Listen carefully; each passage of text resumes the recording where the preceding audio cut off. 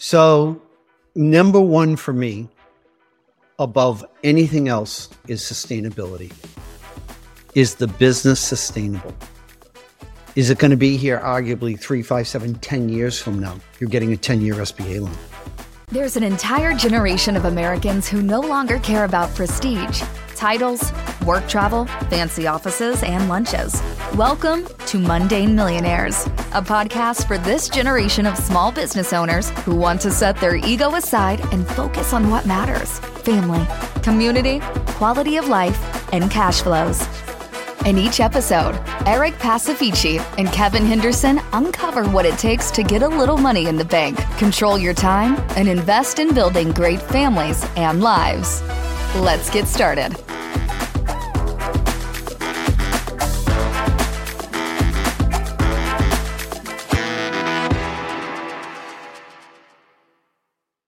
Welcome back, Mundane Millionaires. We just had an incredible conversation with Bruce Marks, SBA lender at First Bank of the Lake, experienced entrepreneur, somebody that we both know, pretty well at this point. We've been working with Bruce and for some time in the business buying realm. What did you think of the interview? Bruce is he's such a thoughtful commentator as a lender about the puts and takes of business buying. I thought it was incredibly insightful in kind of the mentality of a lender, what lenders are looking at, because, and we hit this multiple times throughout the interview. A buyer is looking at and analyzing a business. A lender is analyzing a business and a buyer. That I think a lot of business buyers don't fully appreciate. And we talk about this, the importance of kind of selling your personal brand and selling yourself as a buyer, not just to the seller, but to the lender, to the broker. Just a lot of really great, thoughtful commentary about what a lender like Bruce is looking at for someone that wants to be successful in this process. Yeah, for sure. And he's done it over 1,200 times. Last count, I think he's had over 1,200 mind-blowing business closings. In addition to having been an entrepreneur for over a decade prior to that, and then also, being now a published author, being somebody who's very prolific on social media. He's a very interesting guy. I loved hearing from him about what he thinks the qualities of a good business are, what the qualities of a good buyer are, what businesses he hates. The risk, right? Business buying and entrepreneurship has risks, and he tells a really potent story that brings that home. He also has a fear of and a hatred for kayaks. And we dive into that. We have some fun with that. So we'll invite on a psychologist in the future to talk about for sure. For sure. Yeah, a lot of people that know Bruce from the app formerly known as Twitter know Bruce for his War Story Saturdays, where he posts stories from his years of lending experience. And it does bear noting at the outset that the sobering story you refer to does involve, unfortunately, someone taking their life. For those of you listeners, we'll interrupt the podcast again at that point, but just to warn you, as a point of sensitivity, that topic does come up during today's podcast episode. Yeah, but very important point, Kevin. There's some sensitive things that we talk about, but it is a potent representation of the risks in entrepreneurship and life. And I think that's something that we need to talk about a lot. We need to talk about we can talk about the reward all day long. That's easy. We need to talk about the risks, and we do that. But there's also just a ton of value, a ton of learning, a ton of really interesting Bruceisms in here. Bruce is, he's known for saying things like, he's got some pretty notorious expressions that are put on t-shirts and things like that. So I think people are going to have fun listening to Bruce. I know I had a ton of fun talking to him. Absolutely. It was a pleasure talking to him. He's a huge resource for the community. So enjoy today's episode with Bruce Marks, one of the most popular SBA 7A lenders in the small business self-funded search space. Bruce Marks. Bruce, welcome to the pod. This is a fun episode for Kevin and I, because Kevin and I are candidly big fans of yours, being Thank you. Somebody who's been in our space for a long time, somebody who's incredibly well respected in the search community, the godfather of search, as you would probably describe yourself. I'm kidding.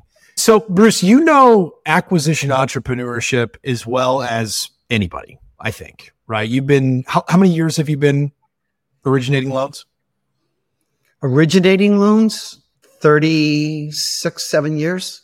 36. And you moved into like the entrepreneur, the true search fund, self-funded search world, and you were one of the first. In what year? 2015. 15. Okay. So you saw the way, because that was that's when I made my first search fund loan. I was introduced to the model from a guy out of Harvard, Adam Barker, who called me up. I was working at the Bancorp at that point in time and said, hey, have this transaction. Do you know the model? I said, no. And he said, let me explain it to you. And after hearing about the model and understanding it, I just said, this is the future. This is the way to go. Ultimately, I did not even make a loan to Adam because I had suggested that the transaction he was actually looking at was a little bit too big for where I felt would be a good starting place for him. And he took my advice and he bought a smaller business and has become extremely successful. But he first introduced me to the search fund space. And after I made my first loan to a Harvard graduate, I never have done really anything since. And so that was a full 2 years, Bruce, before the HBR guide that I always refer to, the HBR guide to buying a small business, which is kind of the seminal piece in the search fund space, was even written. So this was, you were out ahead of the trend. And for the audience's benefit, Kevin, do you want to tell everybody what a search fund is for the two people that are listening to this that don't know what it is? You mean the two people that are listening to this? I think is what you meant. Exactly. I know the two people are Kevin and Eric. So, okay, good. that's right. Do you want to tell our moms what a search fund is, Kevin? Thanks, Mom, for giving us another download. No, it's a great point, I think, because we talk so much in the self-funded search space.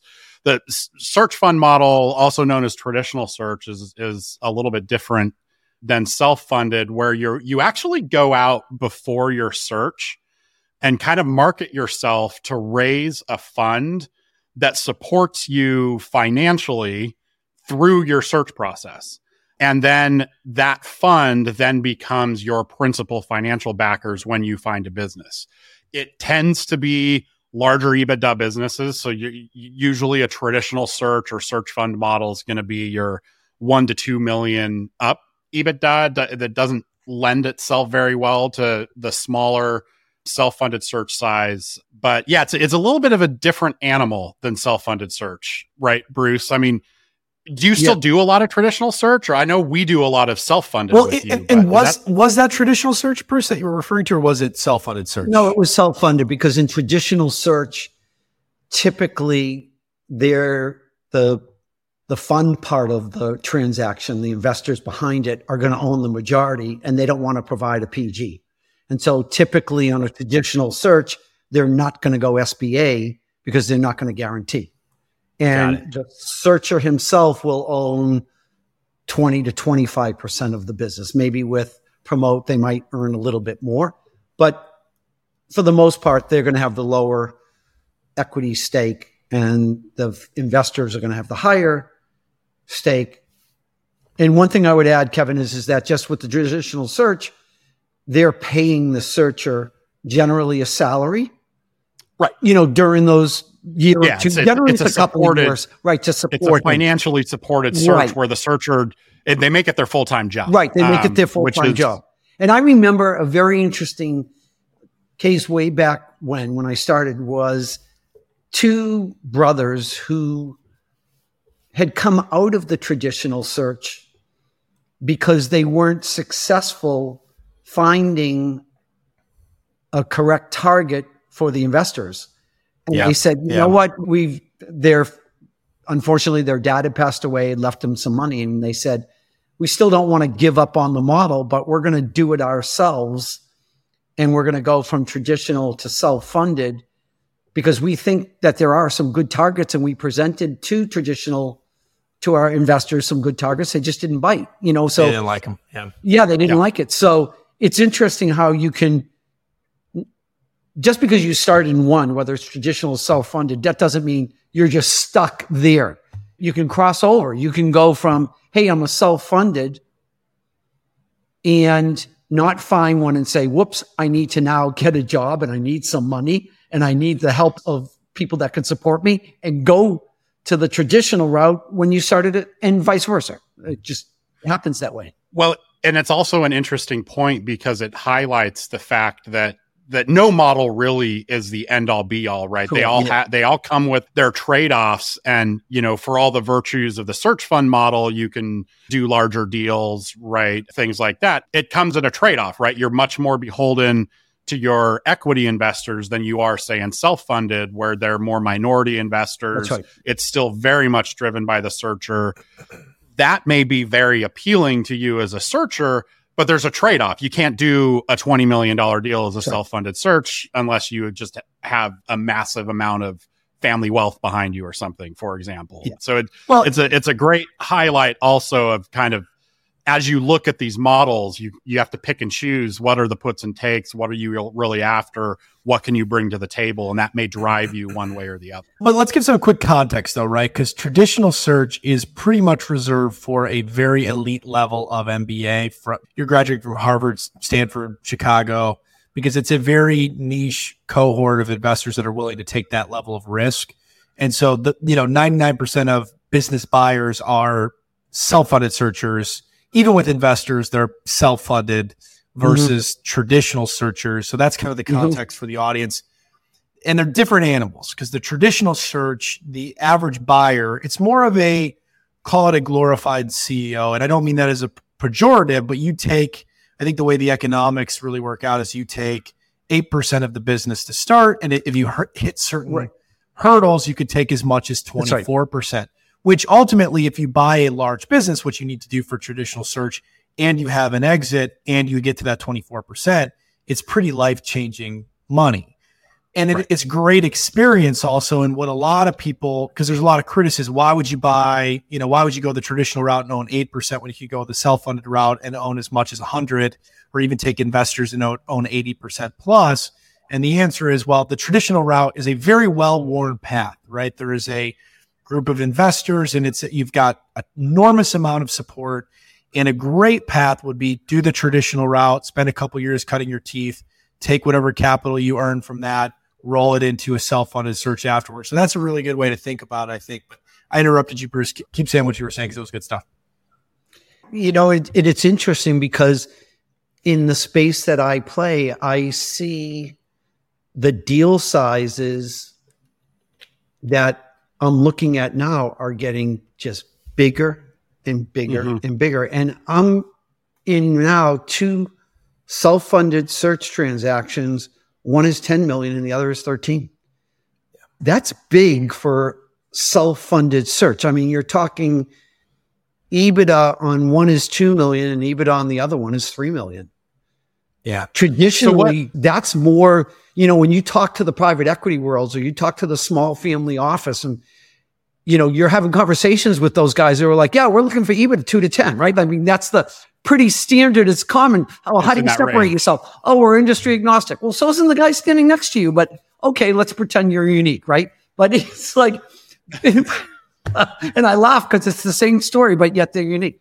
But it's interesting how there's so much momentum in this space that the deals that I'm seeing, we're doing more and more pari passu loans as a result of just this model growing and more investors wanting to be involved. Bruce, are they genius or are they crazy? Right? Because I look at that. No, I'm serious. I look at that and I go, don't name names. Don't name names. No. But think about it. So you go out and you buy, you bring equity to the table, you bring investors, you buy a business that has, $2+ million in EBITDA, and you're buying it for $10 to $14 million. That's a substantial organization. You've got oftentimes north of 30, north of 50 employees that you're taking over. That seems like an enormous endeavor. But the moment you close that deal, literally the moment that deal funds, you're a millionaire. You're a millionaire, right? Your equity value in that deal. And somebody call me out of that, because me and math, Bruce. But you are a $983,000 heir. Effectively, the moment that deal funds, you've basically solidified forever, unless it blows up astronomically, which is rare. but it happens. But if it's assuming you're in the 95% plus of transactions, it's probably higher than that actually on deals of that size. Assuming you're in the, significant majority, the moment that deal funds, you're in a different economic bracket than 99.9% of people forever. So I want to say you're a genius on the one hand, but I also want to say you're crazy for buying a massive organization as an outsider. What's your perspective on that? I think, and be honest, because I know you're conflicted. No, I agree with you. But I would tell you that that's why people buy a business. They go in with the notion of, I can buy this, I can build it, I can grow it, and I can sell it. And as long as I do a good job, to your point, let's say you buy a $10 million business and you get an SBA loan, and 10 years from now, it's even at the same value, but you paid off your SBA loan. Now you got a business worth $10 million. I mean, even if you didn't. Even in a no growth scenario. Even in a no growth scenario. So if you own 80% of that, guess what? $8 million for, as you said, Eric, 99.9% of the people, that's life changing. Yep. That is life changing. Yeah. And so in speaking with searchers every day that I do, right? So I speak to, on average, 3 searchers a day, on average, 3 new searchers a day, consistently. And the story is very similar. It's the dream of ownership.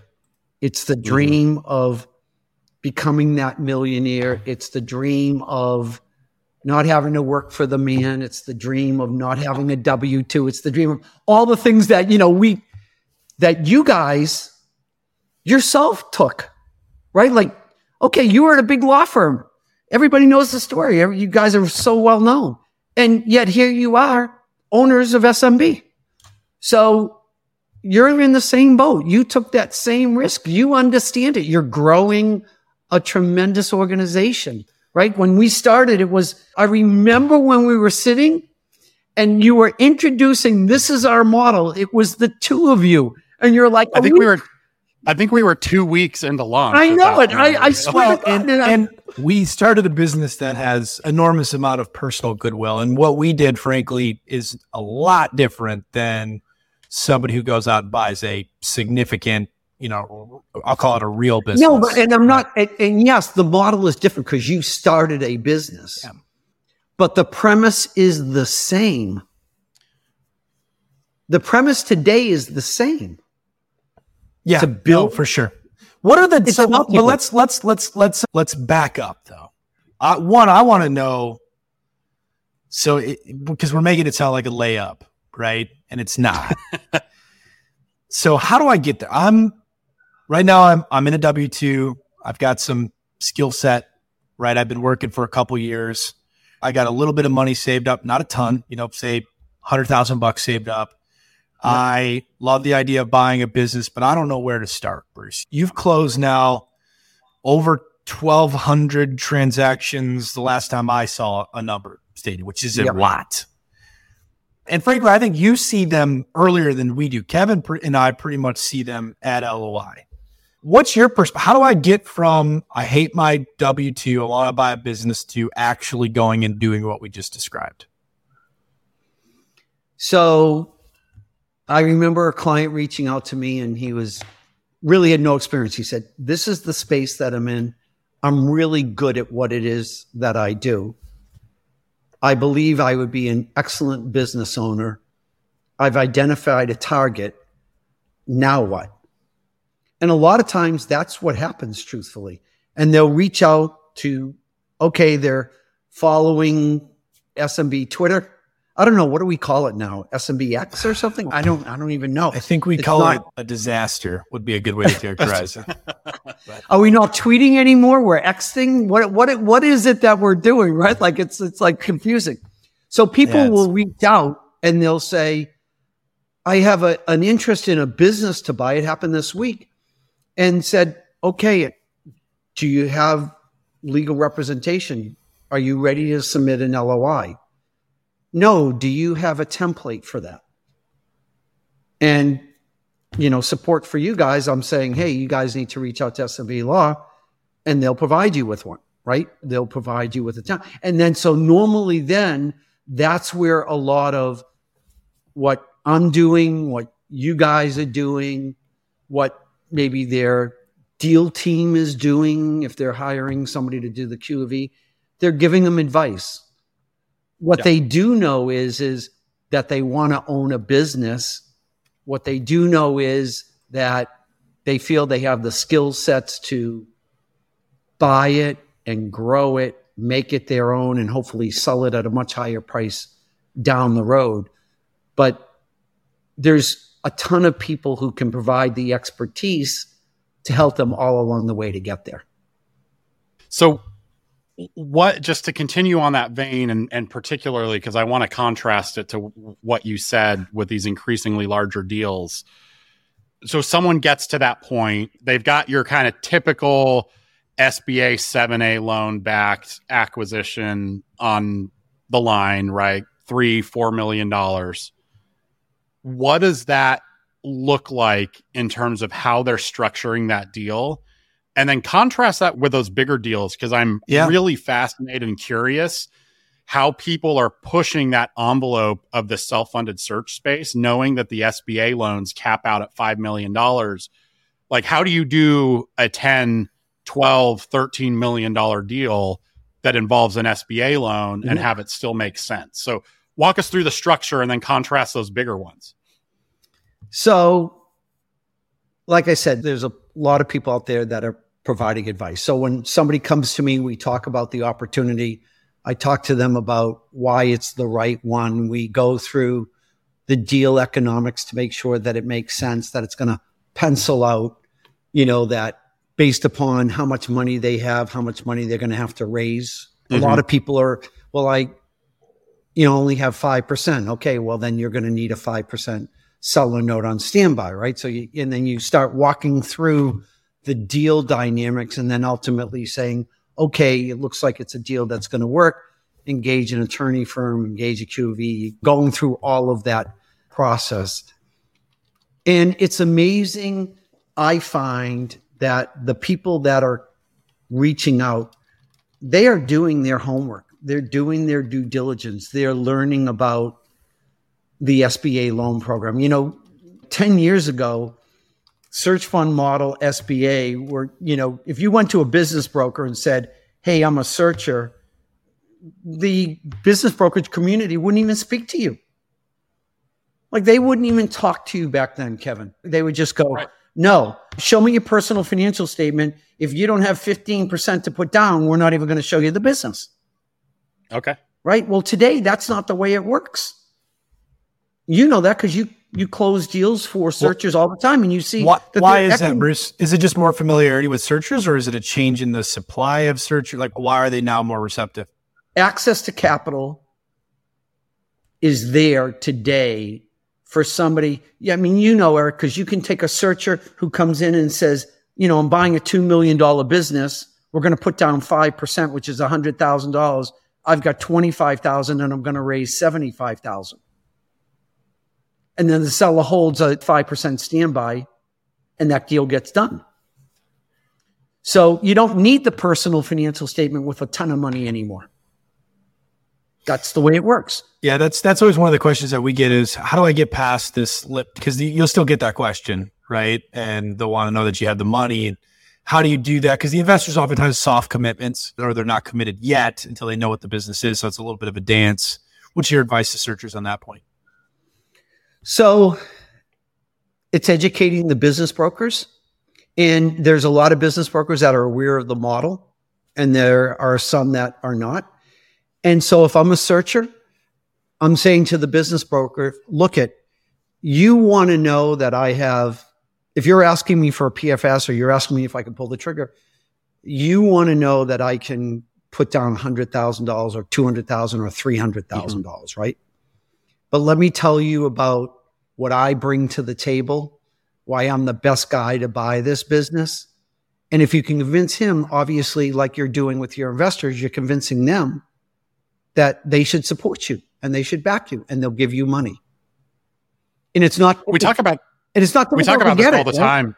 Right. We talk about this all the time, how in the business buying process, it's not just the seller selling, it's the buyer selling, right? Right. They're selling themselves to the banker. That's right. To the seller, to the seller's broker, just as much as the seller is selling the business back to the buyer. It's a underappreciated nuance, I think, of this space. How important, people go into this with a buyer's mentality, how important the seller's mentality really is for a business buyer. And you hit on, to me, the key, Kevin, because what the business broker is afraid of is if I bring 10 buyers to my seller and none of them pulled the trigger, what's that say for me? Yeah. At some point, the seller's going to go, did I hire the right guy to represent me in my business? So you have to, this is a little sidebar, but I remember doing an exercise. It was called Walk in My Shoes. And this is important for people to hear. So, you get a person who's got a size 10 and a person who's got a size 5, and you trade shoes. You really don't know what the other person is feeling until you try to put that shoe on, right? Yes. The shoe's not going to fit. It's too tight. It's too small. It's got heels, whatever the case may be. So oftentimes it would be awesome if the buyer just stepped back and said, to your point, Kevin, I have to sell me and the opportunity, because the seller, if he cares about his employees, cares about who he sells the business to. Yeah. Yeah. I had an interesting call with a buyer the other day. He's looking to buy a business. It's in a small little town in the Midwest. And I said to him, if you're successful buying this business, imagine what day one looks like. Like, you're going to have all the people in the community at your business. Yeah. Because everybody knows everybody. It's a small community. And you're going to walk down that street literally going, oh, he's the new buyer of XYZ company, right? Like, that's super meaningful. And if you're the seller and your name is on that building, there's just so much to it. So it's not, in my mind, it's going and educating the business broker. It's not so much about how much money the searcher has, because as I've tweeted a number of times over and over and over again on War Story Saturday, Eric, as you've tweeted, Kevin, I know you have, and all the other people that are huge in that community, it's not about how much money the searcher has that's getting the deal done. That's not the way it works. That's really good advice, Bruce. Somebody asked me today, like, why are business brokers so terrible, right? And my answer was, well, they are terrible, but they're terrible because you got to understand how difficult their job is, right? They take a good business to market. If they take a good, decent business to market, they're going to get hundreds, 500 plus inquiries. They got to figure out who's serious and who's not. Are they going to be able to call all of those people back, return your voicemail super fast? Absolutely not. This is not realistic. Emails, inquiries, they cannot go out to all of those people. And then I made the mistake having dinner with a business broker a few months ago going, I don't get it. What's the big deal? If a business falls out, there are plenty of buyers who will swoop in and take that good business, right? And his response was really impactful. He said, well, no, because that seller is going to feel a lot of irritation and they're going to lose trust with me. And if that happens, we may not be going back to market. And even if he does, he may not be going back to market with me. And if you put me in a position where, and it was actually in reference to something that was popular in SMB Twitter about somebody who had walked away from a deal for, a specific reason. And, there's a lot of conversation about it walking away from a deal with it, because of information that you knew before closing and whether or not that was appropriate. And the broker had very strong feelings about it. We were on opposite sides of this. He was saying, hey, we put 700 hours into a transaction by the time we get to closing. You can't just walk away a week before closing due to information that you knew before you signed the LOI. It's just not an acceptable way to do business, and it will get you ostracized from the broker community. And so anyways, the point is, if you walk a mile in that broker's shoes, you'll put yourself in a position to be able to sell to them. You understand their incentives, you understand their concerns, and then you can pitch yourself appropriately. So I think that's really good advice, Bruce, and it kind of ties the whole thing together. And I'd add also just a couple of quick points as well. It's important in what we do every day in our lives, how we separate ourselves from the pack, right? If somebody comes to me, Bruce, why are you different than the next lender? Or if they come to you, Kevin, why you at SMB are different than the next law group, right? I always try to coach my potential borrowers and talk about when they are making that sales pitch to the broker or the seller, how are you differentiating yourself? What are you doing that's going to make a lasting impression on them? Mm-hmm. And it's not your personal financial statement. It's just not. I mean, unless it's a whopper, right? Unless it's a really juicy unless it's a mind-blowing. How does someone... I've been seeing a lot of... I'd love to see your personal financial statement, Bruce, while we're on the topic here, but we'll do that off air. Can you pull that up on the screen? I've been seeing a lot of commentary of really young searchers closing deals. And to your point of it's not the strong personal financial statement, mm-hmm. I agree 100%, but there's always got to be something else as well, right? And sometimes it's mm-hmm. a no-brainer. Sometimes it's a supply chain based business. This person has an MBA in supply chain from Harvard. They've been doing it for 25 years. They're in their 40s or 50s mm-hmm. or whatever. Like, no brainer. I mean, the person is qualified as qualified could be. Right. But flip that to a 26-year-old searcher who has an undergrad in English literature, just finished their MBA last year, and has 2 years of work experience as a consultant at BCG, right? They don't have the wealth. They're going to have to go out and raise capital. They've never done commercial landscaping before, but they show up on your doorstep with a $5.5 million commercial landscaping deal. How do you analyze the searcher and what goes into, they don't have the personal financial statement, they don't have the work experience, but I'm still going to take a shot with this searcher? Like, what goes into that analysis? Yeah. So the questions that I ask that are very meaningful to me is, why is the seller selling? Okay. I want to know why the seller is selling. I then want to know about the seller. I want to know 3 specific questions, and I ask. And sorry to interrupt, when you say you're talking about as a banker, not as a searcher. As a banker.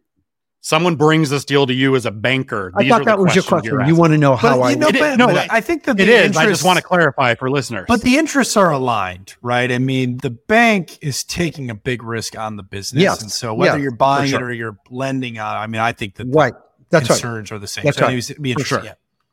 So the 3 questions I always ask my potential borrowers to find out is, when did the seller take his last vacation? Where did he go, and for how long? Those are 3 extremely important questions, because if a searcher says, yeah, the guy lives in San Diego and he went down to LA for the weekend, but checked up on everybody while he did, that's a me business. And you're not going to be able to replace anybody in a me business. So that's a deal that I'm going to advise them, hey, that's going to be a tough deal to make for you, in my opinion, right? Sure.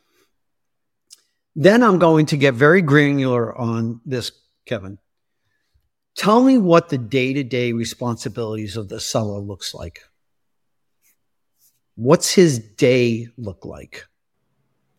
What's he do during the day? What skill sets does he have that you'll need to have to replace him? Can you replace him? How long will it take, do you think, to replace him? I mean, because as I call it, the 3 G's of a good deal: lending to good people, buying good businesses with good, strong cash flow. You stole that from me, Bruce. That's misappropriation. I'm kidding. Right?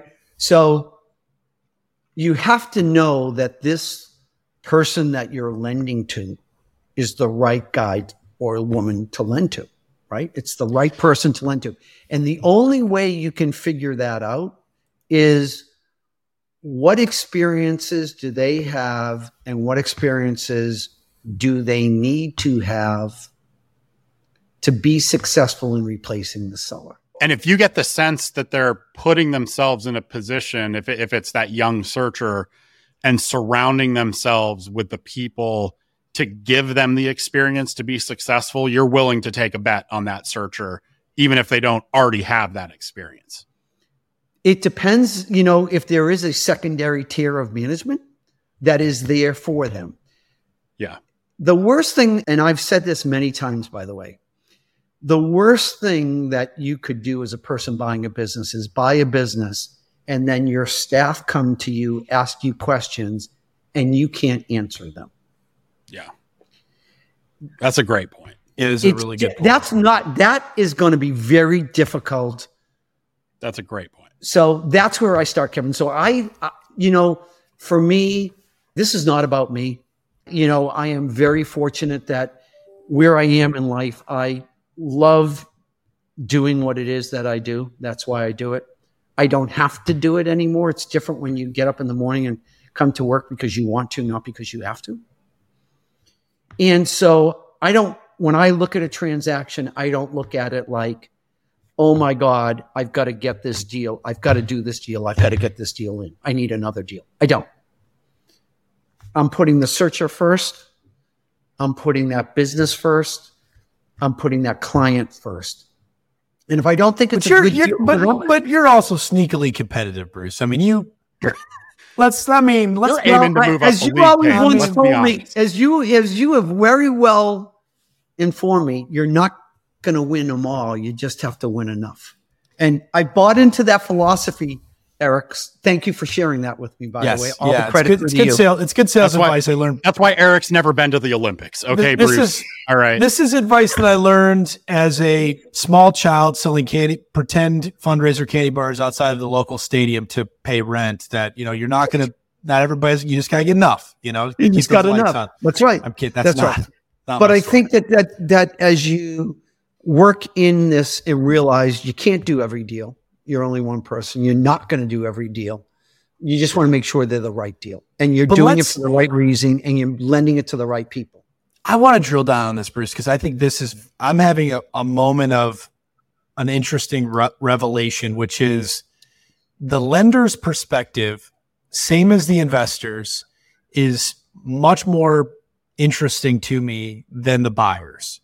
Because not only are you saying, is this a good business? But you're also having to say, is this the right buyer for this business? So is this a good transaction? Is this a good transaction overall? Whereas the buyer, they may not necessarily have that level of self-awareness, and all they're looking at is saying, is this a good business? Because of course I can operate it if it's a good business, right? Where I don't think that enough people are having that level of self-reflection. So let's dig into that and see if we can give some people some really concrete value. And let's start with the business, and then let's talk about the buyer, and then let's talk about the relationship between the two.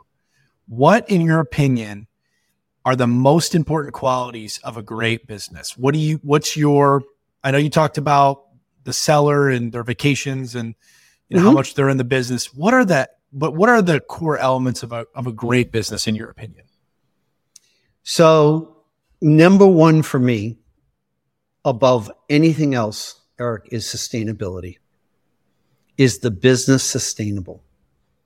Is it going to be here arguably 3, 5, 7, 10 years from now? You're getting a 10-year SBA loan, right? So anything niche-y or anything like that is going to be very, very difficult. So when you drill down, it's to the basics.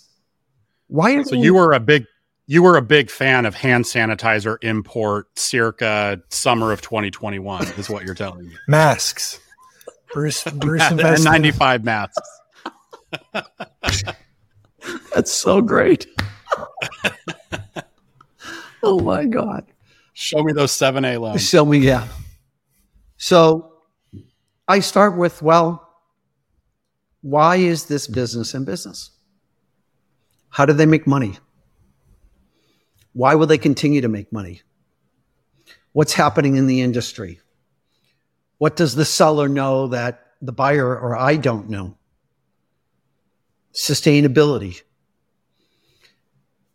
Drilling down deep into the business and the business model so that I know. I look at how long has the business been around?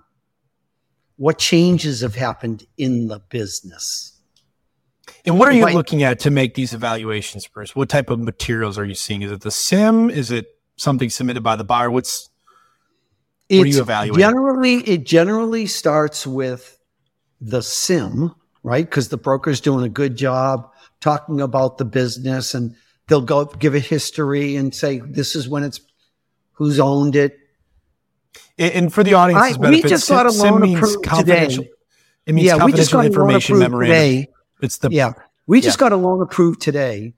The business being sold has been around for 102 years. Wow. That's you don't have to ask. Is it a Catholic church? I think I know what business you're talking about, Bruce. I think you might, Kevin.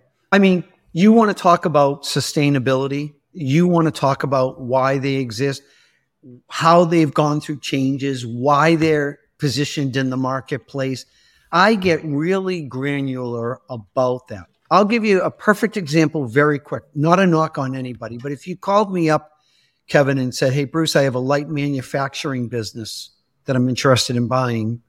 And I said, okay, Kevin, what do they manufacture? And you said kayaks. For me, the answer would be no. Let me see if I can refer you to a couple of SBA lenders. And the conversation would be over in 6 seconds.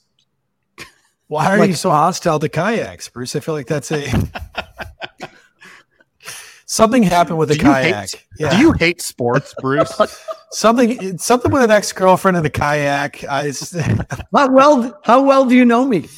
How well do you know me? Apparently, we have more to learn. I'm picturing Bruce in a Speedo with a kayak. Was there a Speedo involved, Bruce? I'm kidding. I'm editing this out, Eric. That is not an appropriate comment. Fair enough. If I get up, you only can see the top. But wait till you see the bottom. Are you wearing a Speedo right now, Bruce? Exactly. Do not stand. This is a family show, Bruce. Do not stand up. I do not need an explicit marking. Oh my God. Oh my God. But to be truthful, that is exactly would be my comment. Why? Because it's a want business. Nobody needs a kayak to live. Yeah. Right. It's a discretionary purchase. It's just not something in my mind where that is a sustainable business model. I could be 100% wrong, but that's my right. And as I always tell my clients, it's my decision. I make the decisions because if I don't like it, it never goes forward, right? So every time you're talking with the lender, you find out, well, what is your bank like? Well, it's really what the lender likes, not really so much the bank. For a new lender, sustainability, longevity. Why are they in business? How do they make their money? It needs to be essential. It sounds like you're saying it needs to be essential. Yep. It's got to be, I like need type businesses. I like businesses that I know are going to be around. Like you wouldn't have wanted to make that bet towards the end of the Blockbuster era going, yeah, I'll finance your VCR store, right? I mean, just not a sustainable model. Right? Just really not sustainable with new technology. For our millennial listeners, a VCR is a device that you. Well, oh, that's so awesome, Kev.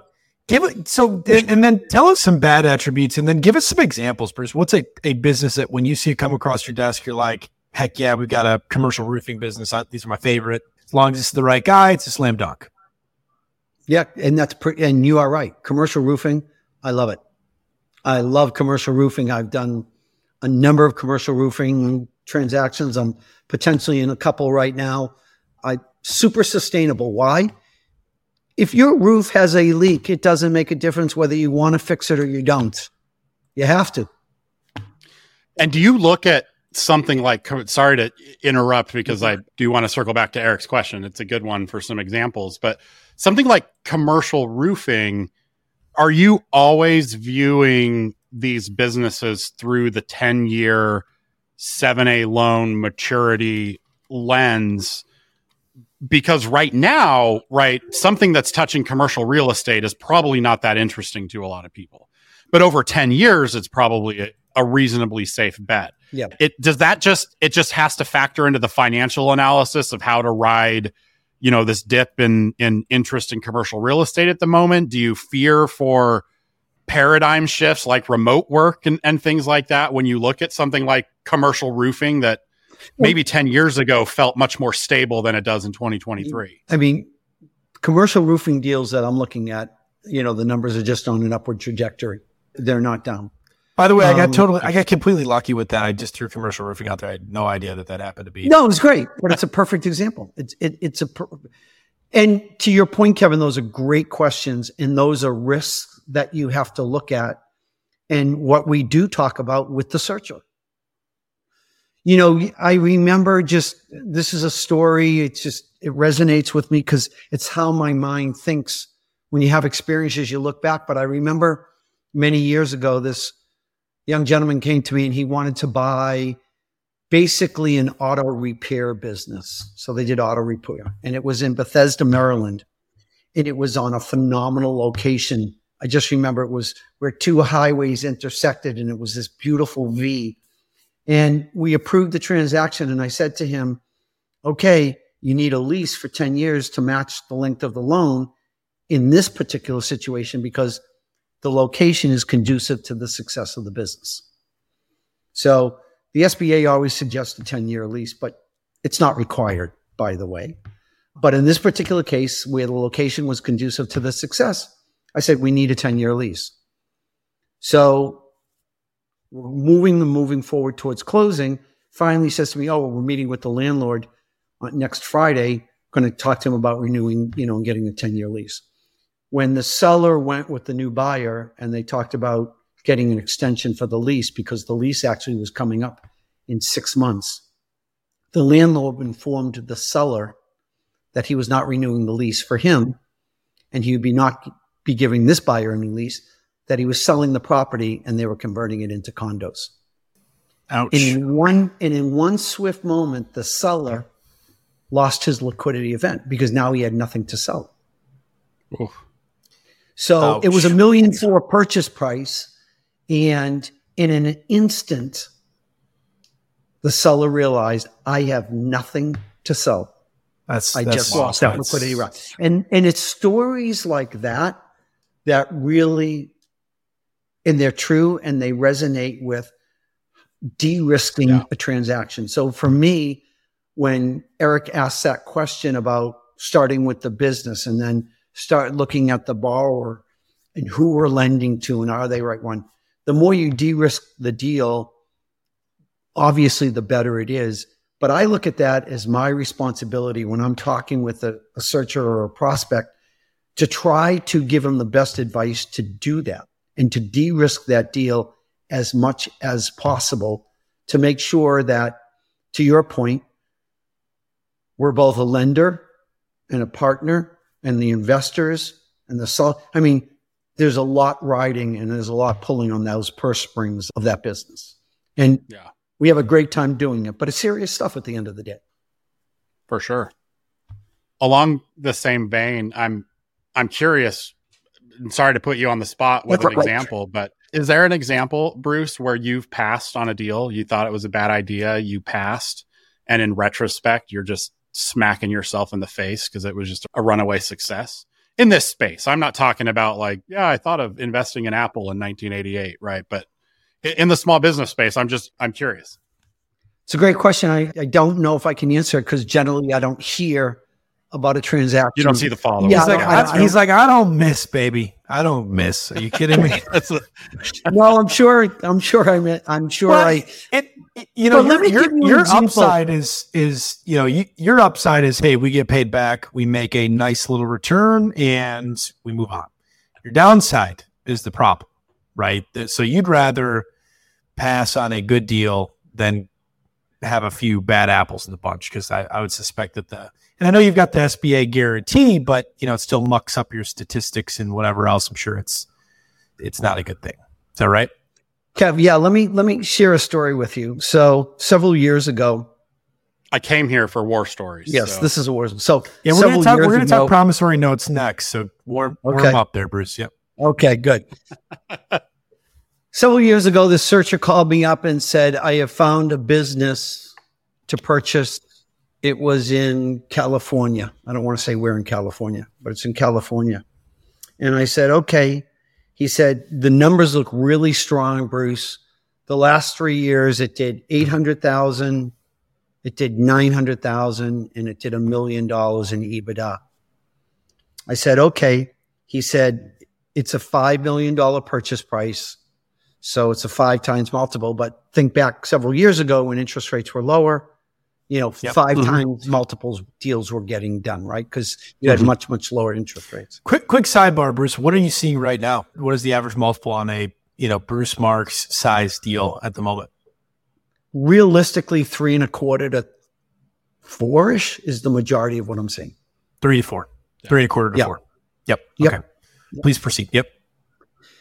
So I said, okay, it's growing off nice castle. Tell me a little bit about the business. And he says, they install Christmas tree lighting.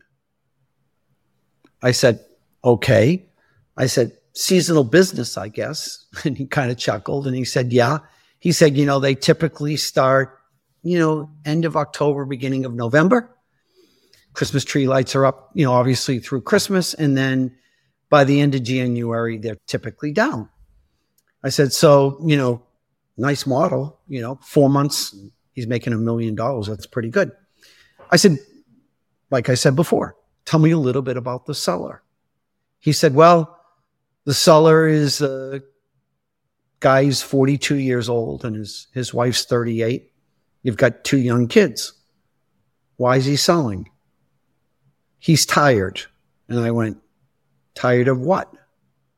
Making $1 million. Making $1 million. Right. So right then and there, the radar goes up. He says, well, he's got some different business ventures and he's interested in putting his energy in these new business ventures. I said, but is he out on the houses installing the Christmas tree lighting? He says, no. I said, then what is he tired from? And then I said, well, I'll tell you what, let him pay me the $250,000 for the 4 months. I'll come out, I'll manage the business. He doesn't have to work a day. So he can't be tired anymore. And he'll still put $750,000 in his pocket. Can I have a conversation with him? He says, you're being facetious. I said, absolutely, I'm being facetious. He's like, you're being a smart ass, Bruce. Right, I'm being a smart ass. Yes. I used a nicer word. Right, okay.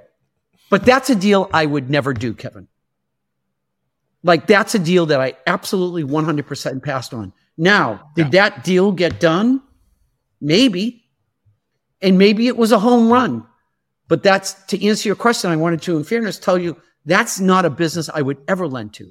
Yeah. Seasonal. You miss one season or some of those wildfires that they have in California, whatever the case may be, you're up the creek without a paddle, without a kayak even, right? So you're...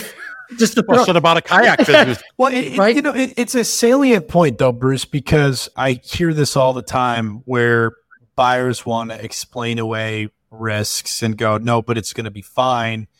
And my feeling on that type of thing is, I think, similar to yours, which is, yes, 99% of the time, it may be fine. But that 1% of the time that it is not fine is going to be catastrophic for you. So when you're evaluating risk, you have to say, what is the likelihood? And then you have to weigh that against the magnitude of the risk. And if it's a low likelihood with a very high magnitude risk, meaning it probably won't happen, but if it does, you're screwed. You probably should move on and find a new business, right? There's going to be risks in any acquisition. There's risks in any business. Every business has concentration issues and everything. We have risks in our business, but the idea is choosing the right risks and then figuring out how to mitigate those.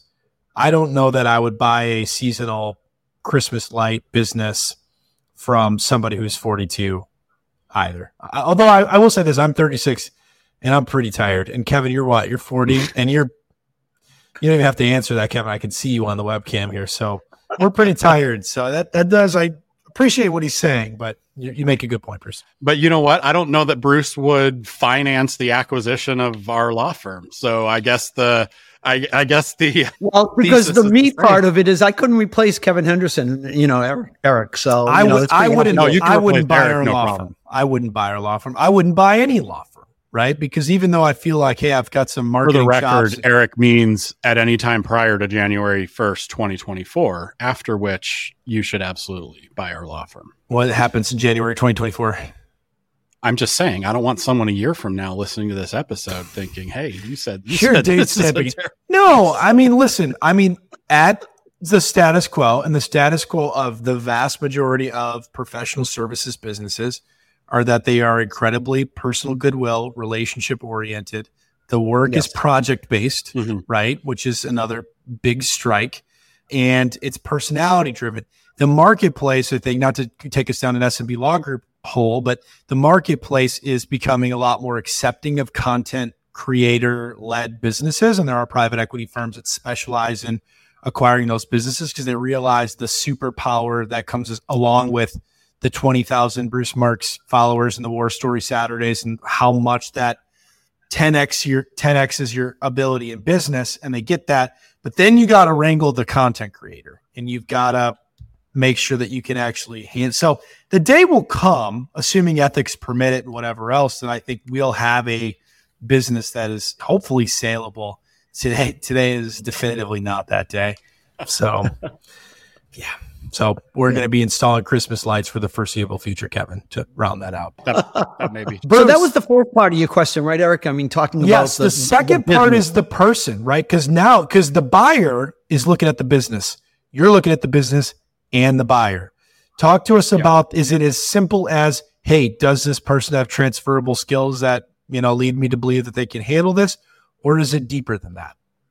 Yeah. So it's definitely deeper than that, right? It's going into, and I make them answer those questions in writing. I've got a series of 8 or 9 questions about why they believe they're the right guy to buy the business, right?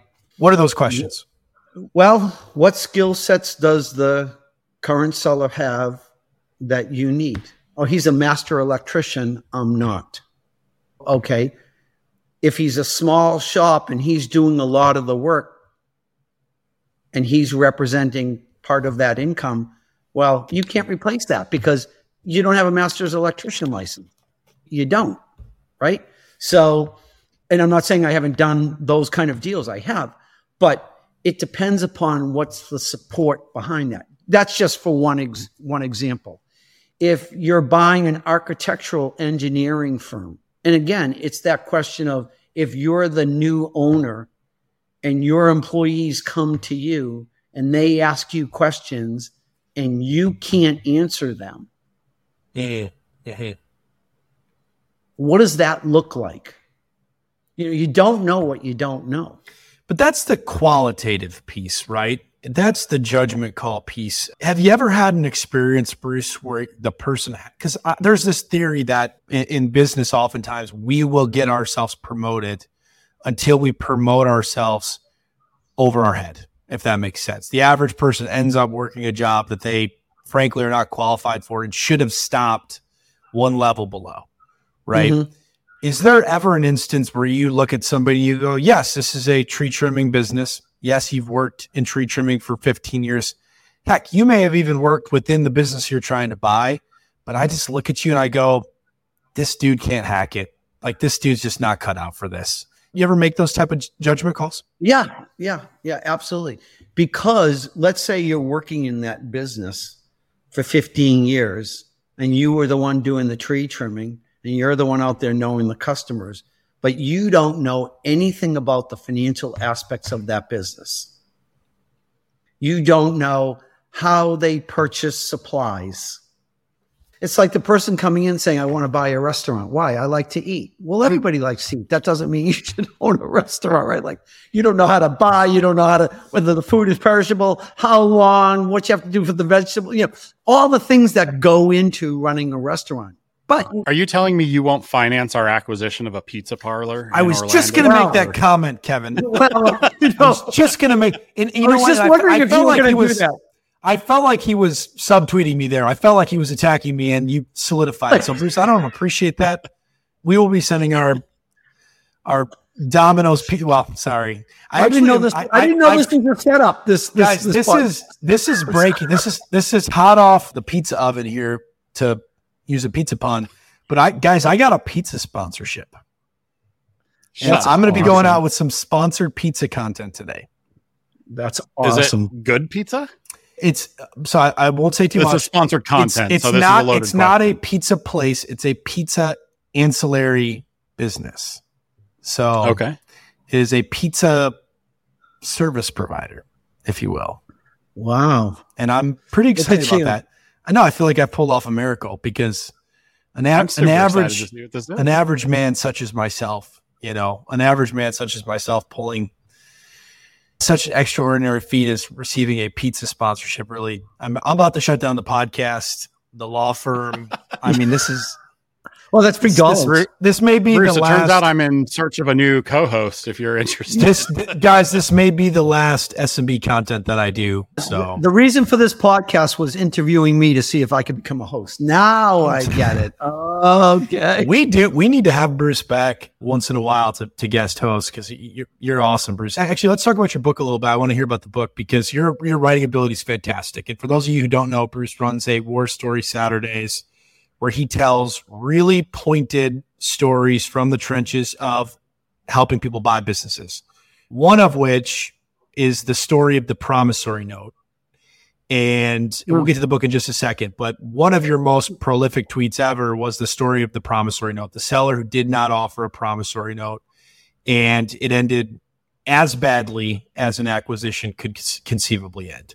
Tell us for those that haven't read the story, give us just the highlights of what happened there. Yeah. Should we issue a trigger warning here? Yeah, we should, because it's a story that has, as sad of an ending as conceivably possible. So I chuckle uncomfortably, but yeah, the story does involve suicide. So just for anybody who's. And I never said that in the story, but it's that. Yeah, sure. So look at, when in this particular story, business, quote unquote, the business loan was made based upon transferable skills that we just talked about, Eric. Bought the business. The seller did not take a note. When the loan closed, the seller said to the buyer, deal fatigue has set in. It's taken a while to get to the closing table. I'm going to take a couple of weeks vacation, and then I'll come back and help you transition the business. A couple of weeks went by. The buyer reached out to the seller, asked him if he was coming in on Monday. The seller said he needed one more week and that he'd be in the following week. That week went by. The buyer reached back out to the seller, wasn't able to get in touch with him. Cell phone was disconnected. All types of communication were lost. And ultimately, 4 months into the business failed. The person had signed a personal guarantee. He had pledged his house. He had put in the majority of his money. So he lost his investment. While the business was going down, he lost his post-closing liquidity. His marriage was in trouble as a result of it. You can imagine the strain that causes. And ultimately, because he had pledged his house as collateral and there was a decent amount of equity, the bank had notified them that they were obviously going after the house. And it was too much for the buyer, and he ultimately committed suicide. And, it's stories like those. Again, in all fairness, I did not make this loan. It was somebody that I worked with who did. But in this, I didn't mention in the War Story, because there's only so much that you can mention.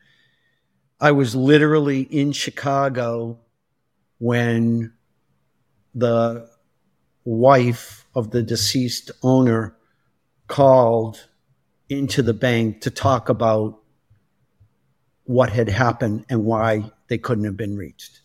And it was as heart-wrenching. It's still very tough to even think about, to be transparent. It was the worst thing that you could, that you'd want to experience. And I would never want to experience that. And I think that, we learn from life's lessons. That's what we do. I say this all the time. Today, I'm the best at what it is I do, but tomorrow I'll be even better, because every day you learn. And the saying of, I wish I knew then what I know now, can never be, because you don't live it and you don't experience it and you don't know it and you can't know it as many times as people tell you. You think back in both, you, Kevin, and you, Eric, think back 5 or 6 years ago where you were, where you are today, how different that is. But what you know today versus what you knew 6 years ago. And then when you multiply that by 25 or 30 years, or been in this game doing what I've been doing for 37 years, there's a lot that you have to give back. And I hope that by sharing the stories, that it resonates with people and it gives them a perspective. It's always interesting to see that people ask me, well, what industry was it in? Or they try to get granular on the detail.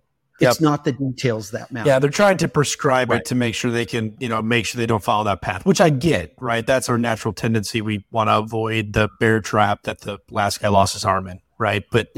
But it's a really important point, because business has real consequences. And I suspect we need to zoom out just a little bit so we don't horrify people. That's a very rare occurrence within very rare business, extremely rare occurrence. But there's lives behind these loans and behind these acquisitions, and the objective is to improve it, right? And to do something different and unique and get control of your time and put yourself in a better position to support your family. And when it goes the other direction, obviously we could see that has, pretty powerful implications. But your chief takeaway from that, if you had one, sounds like it's make sure that the seller always has really meaningful screws to them, so that they are in a position that the business suffers, that they have a reason, meaning financial, to come and save the business, right? To at least help you save the business. You have a transition plan. I mean, we see it a lot of times where in a change of ownership, the seller says, okay, I want compensation of X. And so you're paying him. I would love to see it more like at the end of the 3 months, if you have done exactly what I have needed to be done, and that has been specified out, then you get your money. Because it's performance based. It's like, to me. Well, I'll remind you that wouldn't be SBA eligible, Bruce, but something similar. No, I'm not saying a no paying like that. I'm saying if you in your transition plan. So yes, I buy a business, some sort of. Or you're saying some sort of. I'm going to pay you $10,000 a month for consulting for the first 3 months, right? So you're going to pay him $30,000 for the transition. I would love to see it structured. I'm going to pay you the $30,000, but you're going to get it at day 90. Yeah. Because you've performed and you've done what I've asked you to do. And it's the transition plan that then becomes executable. And then he's remunerated for what he's done. It's like a contractor, Eric, who does work. Maybe he gets a little bit up front, but he gets paid at the end of the job when the job is complete. When it's done. Yeah. And I don't want to give away our negotiating positions or say too much, because, maybe somebody will listen to this someday, but there are really powerful ways to make sure that the seller is even more beholden than that, right? If the thing goes down the drain, to conceivably go after them for the entirety of the purchase price. No, well, you don't even want to get there. But that's my point. You don't want to get there. You don't want to get into the accident. That's right. You prevent it up front. Sometimes it's like brushing your teeth. If you do a good job, you're not going to get cavities. You don't want to wait till the end and go, okay, well, I got a cavity, now I'll brush my teeth, right? So, it's just like, to me, it's just, when I talk about seller notes, or I talk about what the seller's going to do to help in that transition, if they're not a creditor in it, they've got no skin in the game left other than, hey, I've gotten my money. If it works, great. If it doesn't work, oh, well. That's the point of it. And the point is try to avoid that if you can. Yeah, I'm not. Go ahead, Kevin. I was just going to say, and I think that's the takeaway, right? Because legally, there's no obligation for the seller to have any skin in the game after closing.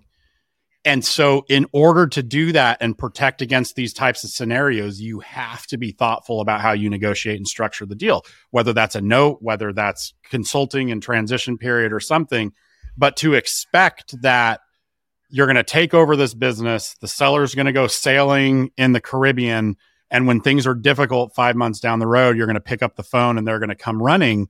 That there's no obligation, and you've got to be thoughtful in structuring these deals to make sure that they have a reason to come run. Will Smith, he has a good podcast called Acquiring Minds. He had somebody out recently, anonymous, because they're still in the trenches with an acquisition that may fail.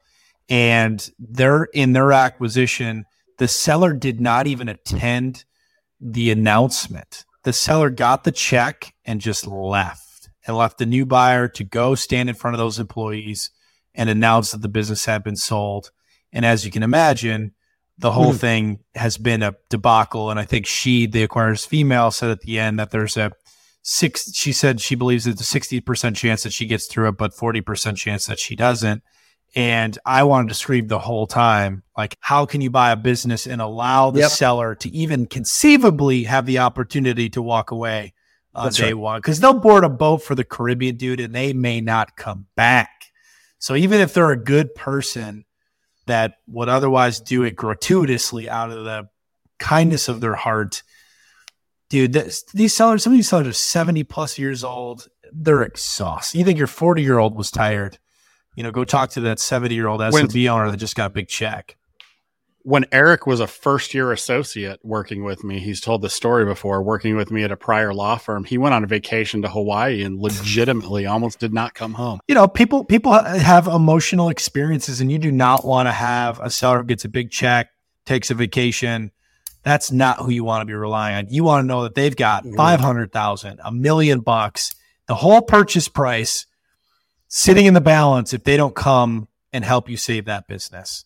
Otherwise, I wouldn't buy a business. I would not go and do it. I would not do it. I'd rather work a W-2 job than put myself in that position. But if you go out and you hire a lawyer, and this is not a plug for us, it's a plug for being smart in your transaction and hiring right advisors.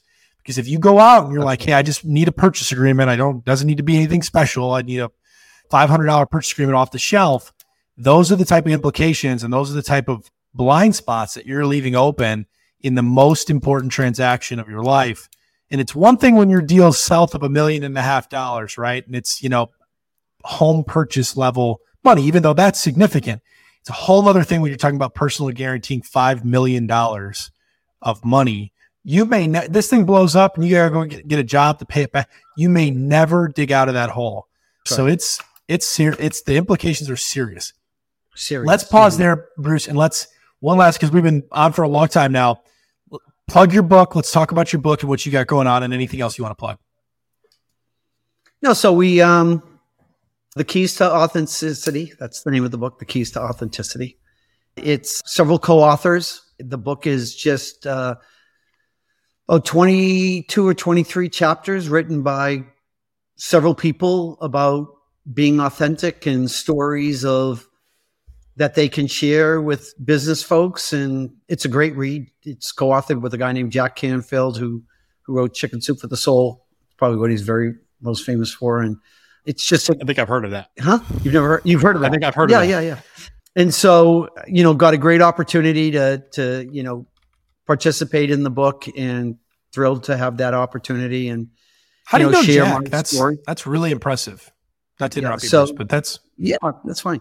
To share my story and, add a little bit of tidbits of wisdom to those that feel like spending $20 and reading a book. So, I can't. I tried to buy a copy and you're sold out. Yeah, I think it's back now. So I think it's back on Amazon. So I think they've replenished some, but that's a good thing, right? So it's a great thing. Yeah. I think you're being too modest, Bruce. But I told you guys, I don't like. I think you need to plug everyone to go out and buy that book. Yeah, heck yeah. I mean, that's but that'd be like asking people on Twitter to follow me, Kevin, and I don't do that, right? So yeah, I never do. Eric will do it for you. That's fine. You should follow Bruce. My handle is SBA B Marks, right, on Twitter. Yeah, at SBA. Yeah. On X, excuse me. On X. And Bruce is one of the people that, if you're a content creator or just interested in business buying, like Bruce is stuck to substance, right? Whereas I've gone down crazy rabbit holes trying to keep up with the algorithm and just have fun with it, tweeting about the Barbie movie and whatever else.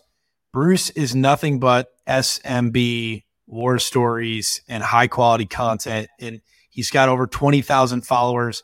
And there are very few people, my partner included, that can stick to substance and gain a following. It's hard. It's really hard to be, a source of knowledge and have people want to continue to read your stuff. So kudos to you. Kudos to both of you, actually, Kevin, because you do a great job of that as well. So awesome. So follow Bruce, buy his book. Kevin, I'll give you the final word.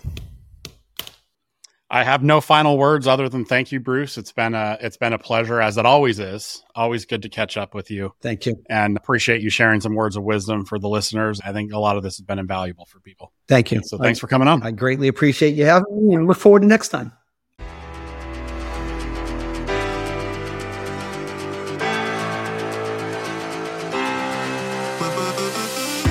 Thanks for listening to this episode of Mundane Millionaires. If you enjoyed what you heard in this episode, make sure to follow Mundane Millionaires wherever you listen to your favorite podcasts. See you next time.